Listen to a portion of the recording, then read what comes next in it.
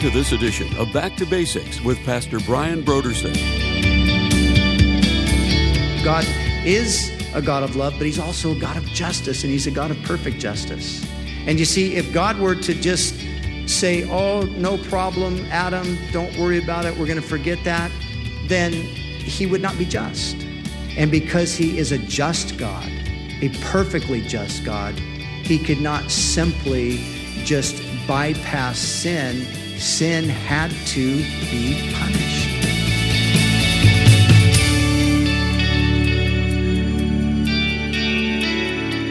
Today on Back to Basics, Pastor Brian continues his study in the book of Genesis. Join us as Pastor Brian concludes his teaching on Genesis, chapter 3, verses 1 through 15, in a message titled, The Fall of Man.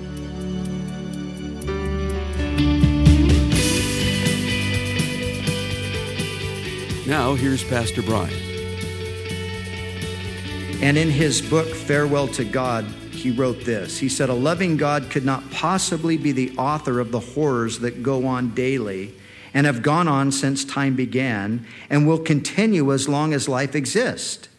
It is an inconceivable tale of suffering and death, and because the tale is fact, is in truth the history of the world, it is obvious that there cannot be a loving God. Now, Templeton was right in part of what he said. And this is where he was right. God is not the author of these horrors. The fact is this: God made man upright, man made himself a sinner. And all of these stories of misery and woe and suffering, things that we've heard about all through history and things that we can read about right around us today, they're all traced back to this particular event. But this isn't the way it was intended to be. This isn't what God had in mind. And when God looked at everything and said, it was very good, this isn't what he saw. Because this isn't very good. This is bad, but never forget, God is doing something about it. And you know, people will often say, well, why doesn't God do anything about it? Hey, where have you been? God did something about it. He came into the world and did something about it. That's where the gospel comes in. But let's look at the second point that we see here in the story. The second thing we see is that death is not natural. It is a consequence of sin. You know, some people try to put death off into the category of, oh, you know, it's just part of the natural process. No, it's not. And anybody who says that they're just fooling themselves. And evidently death hasn't come close enough to them yet for them to realize that it's not just another part of life. Because death is something that everybody who has a brush with it, everybody who encounters it in any way, shape, or form, has a deep sense that this is not right. You know, it's amazing if you think about how we as human beings are able to acclimate to different situations. We're pretty adaptable creatures, aren't we? But the one thing that we've never been able to adapt to in all of our years is death.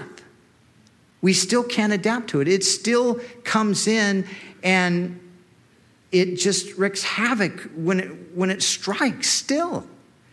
You would think after all of these centuries and all these millennia of facing death, dealing with death, we'd finally get to a point of just like, oh yeah, that's death. You know, well, it's death. Oh, I'm going to die. Yeah, they told me I'm going to die next week. So, hey, I'm going to die. We'll see you later. It's been nice to be here with you on earth. But, I've got to go back into the soil and replenish the chemical supply so more plants can come and so forth. And it's no big deal. Does anybody in their right mind think like that or talk like that? I say in their right mind. People do think like that and talk like that, but they must be out of their minds. The other day I was watching the news and I saw this. It was really amazing to me. I saw this report on a flood that took place in a certain part of India. And they were telling the story about an 87-year-old man that had died because they weren't able to get medical help to him. And it showed the cameramen were actually there when his son, who was probably about my age, came, having heard that the father had died, he got back to the village. And the thing that struck me, and this was, I would assume it was a Hindu family.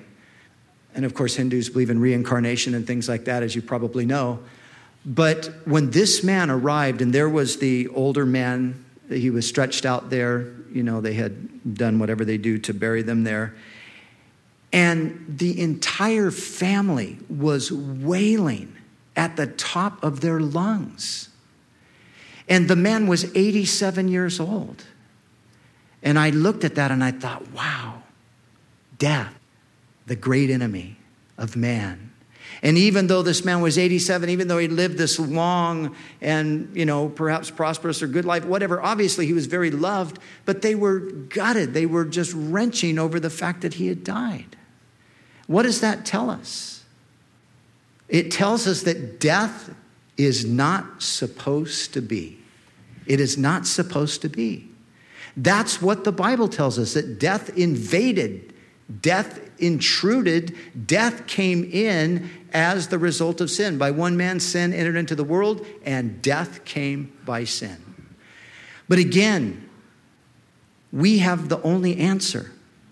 The Bible has the only answer. Christianity has the only answer to man's greatest enemy, and that is death.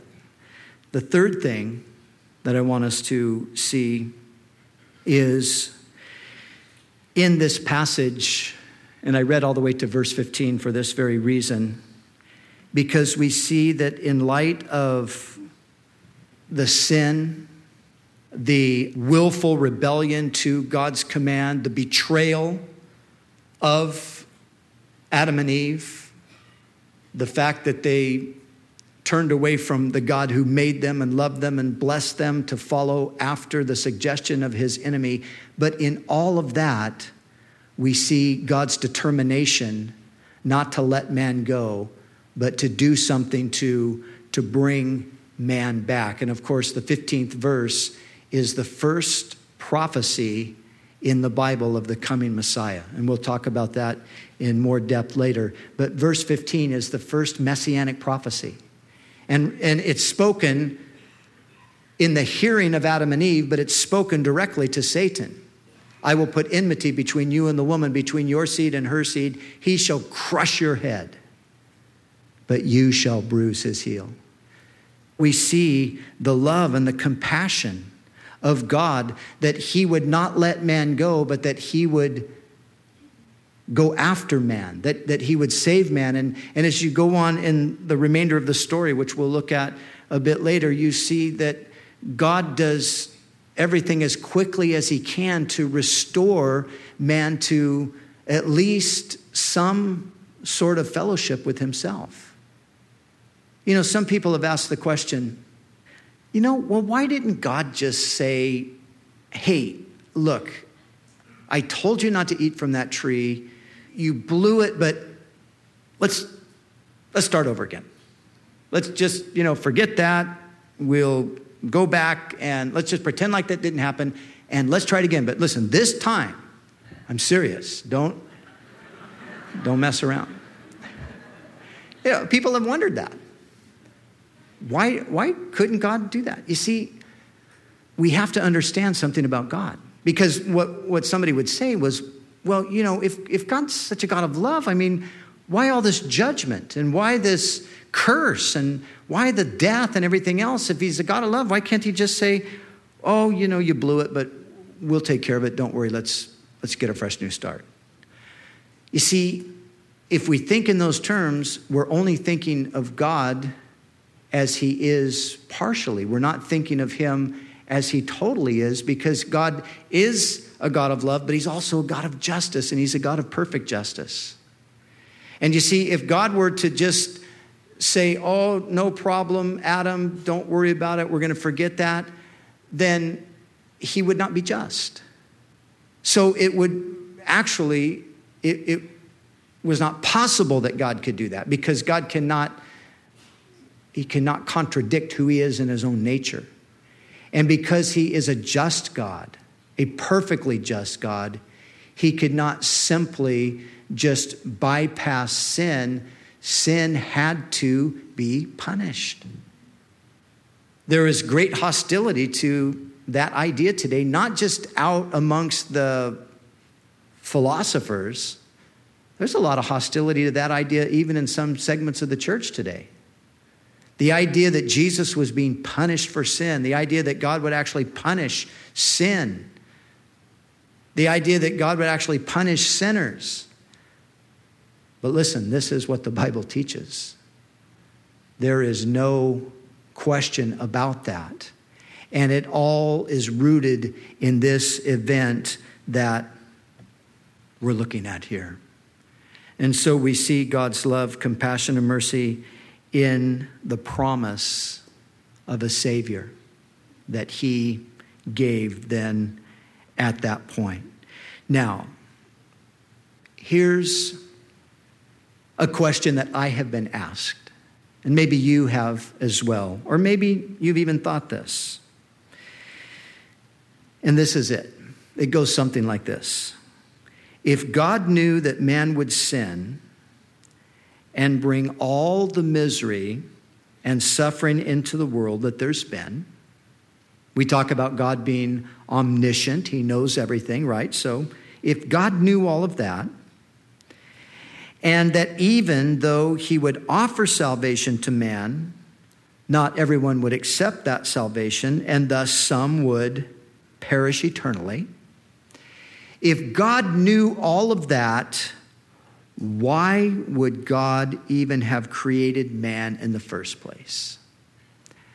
I have had a few people ask me that question or something very similar to it.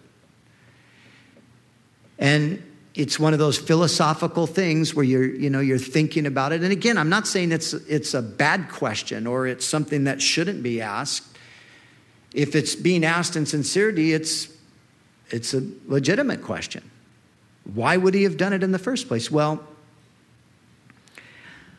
I don't know. And neither does anybody else, except God alone. See, we don't know.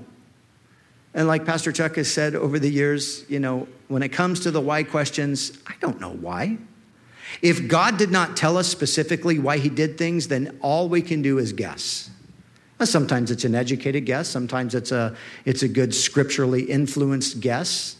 Sometimes it's just none of those things, and obviously it's a bad guess. But I think that even though God did not tell us specifically, I think we could take an educated guess based on Scripture, at least partially. And I would say that the reason God did it, one of the reasons, is that he did it for love, and evidently he considered it all to be worth it. He did it for love. I mean, in a sense, we're told that in Hebrews chapter 12, when it speaks of Jesus, who for the joy that was set before him endured the cross, despising the shame. Why did Jesus go to the cross? For the joy that was set before him. The joy of what? The joy of redeeming mankind and the joy of fellowshipping with his creation for eternity. And when you ask those questions about why would God do this, knowing all of these things, what it does, in my mind, is it just magnifies the love of God, and it shows the depth of God's passion for his people. That in the end, with all of these things, and of course, yes, we agree that I don't want to minimize the sin and suffering that man has gone through in history. History is just one continuous tale of suffering and misery and pain and woe and death. That's what history is. But evidently to God, all of that, as bad as it is, was worth what will come about in the end. But you know what we always have to keep in mind? and to me this is profound, is that when God created the world, knowing, like of course he would, as we've mentioned, because of his omniscience, knowing everything that was going to transpire, knowing every evil act that would ever be perpetrated on whoever, we must remember that God did what he did with the full knowledge that he himself would suffer the greatest consequences of sin by becoming the one on whom all the sin of the world would be laid and punished. To me, that just opens up a whole new dimension to this topic here. You see, yes, God created the world. No, God did not create evil. Yes, God did allow evil to come into the world. And because of evil, men have suffered. Innocent people have suffered at the hands of wicked men, and people have suffered through disease and, catastrophe and all of those kinds of things. And yes, God allowed all of that to happen, but he did not exempt himself from it.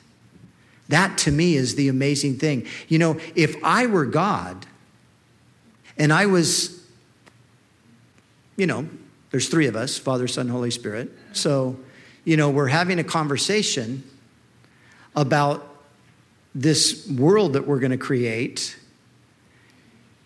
And of course, part of what's going to happen in this is we are going to be intimately involved in this.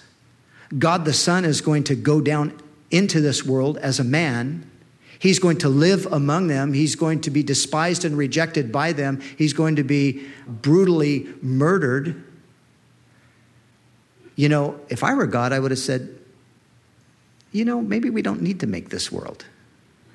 Maybe we ought to just keep it the way it is. But God didn't do that. And so he created with the full understanding that these things would transpire, but that he himself would come into the fallen world, and that he would experience and drink the bitter cup of the wrath of God against sin. Now, as we all know, no man has ever, could ever, will ever suffer in any way, shape, or form to the extent that Jesus suffered. It's not even possible. Not only did Jesus suffer an incredible agony physically, of course we know he did. If we know anything about crucifixion, we know that it was a horrific way to die. It was so horrific that the Romans who perpetrated crucifixion on so many, they did not even want their citizens to hear the term. It was that horrific of a thing. And all that Jesus went through physically, as agonizing and as horrific as that was only a small part of it. Of course, the greater suffering that Jesus endured was the spiritual suffering.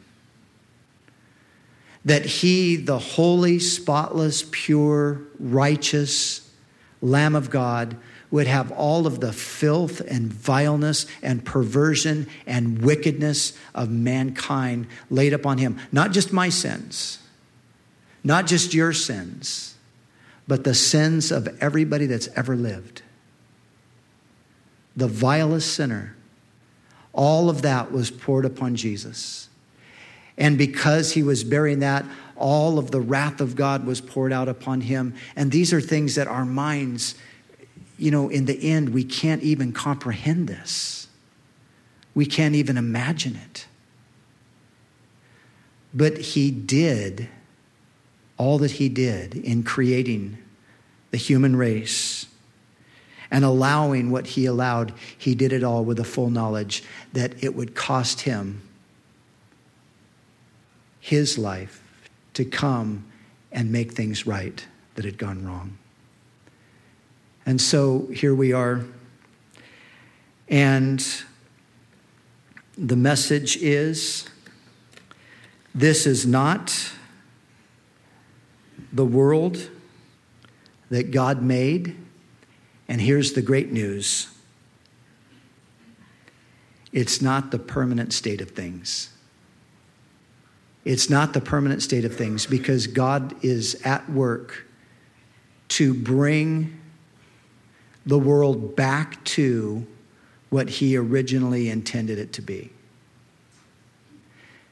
You know, man has been on a quest since he rejected God's rule over himself. He's been on a quest to set up a kingdom, to set up a utopia. You know what the word utopia means? It means no place. There's no such thing. And every endeavor by man to create a utopia has ended in a disaster. There's no such thing. There's no such place that man could ever bring about, because wherever a man goes, he carries the same problem with him, and that's the problem of sin. But we're not looking to any man to set up a utopia. We're not looking to any political party to set up a utopia. We're looking for Jesus Christ to come back and right the wrongs and reverse the effects of sin and bring things back to the way God intended them to be. And he's going to do that. And you know, that's another part of the message that we've got for people. It's not, you know, just this is why the world is what it is, and Jesus has come to, you know, put us right with God. But it's also, and look, there's a future. God has a future plan, not just for us personally, individually. God has a future plan for this planet. And man, that's exciting. That's great news. And as we look around us today, it seems like we're racing toward that end. But in closing, this is the biblical answer to the questions, why are things the way they are? Well, they're this way because man, who is created by God, rebelled against God. And this is the result. But the good news is God loved us, and he sent his son, and he's one person at a time. He's bringing us back to what we were intended to be. And so through the Spirit of God, we are being conformed back into the image of the one who created us. That which the fall marred, the Spirit of God is restoring the image of Christ in us. And one day it's going to go beyond us, and righteousness is going to cover the earth like the waters cover the sea. And boy, it's going to be a great day. And in the meantime, we'll just keep serving the Lord.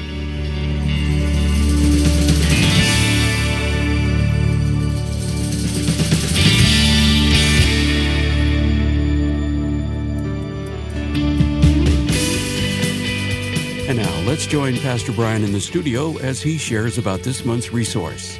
I want to tell you about a really fun book that I stumbled across recently. It's by Andrew Wilson, and it's a book called God of All Things, subtitle, Rediscovering the Sacred in an Everyday World.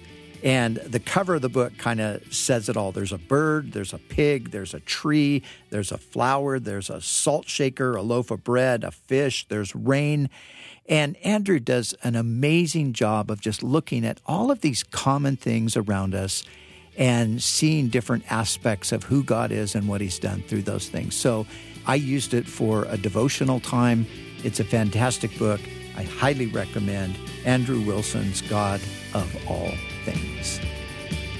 Again, this month's resource is a book titled God of All Things, Rediscovering the Sacred in an Everyday World by Andrew Wilson. You can order the book God of All Things by going to our website, backtobasicsradio.com. Scroll down until you see the photo of it, and then click on the donate button. When you give a gift to Back to Basics, we'll send you the book, The God of All Things by Andrew Wilson, to help you discover God is in the everyday things of life. It's our way of saying thank you for your generous support of this ministry. We'd also like to remind you that all of our other resources are waiting for you at backtobasicsradio.com or by calling our request line at 1-800-733-6443. That's 1-800-733-6443. Our desire is to encourage you in your daily walk with God. We'll continue tomorrow with more valuable insights from Pastor Brian as we study together in the book of Genesis.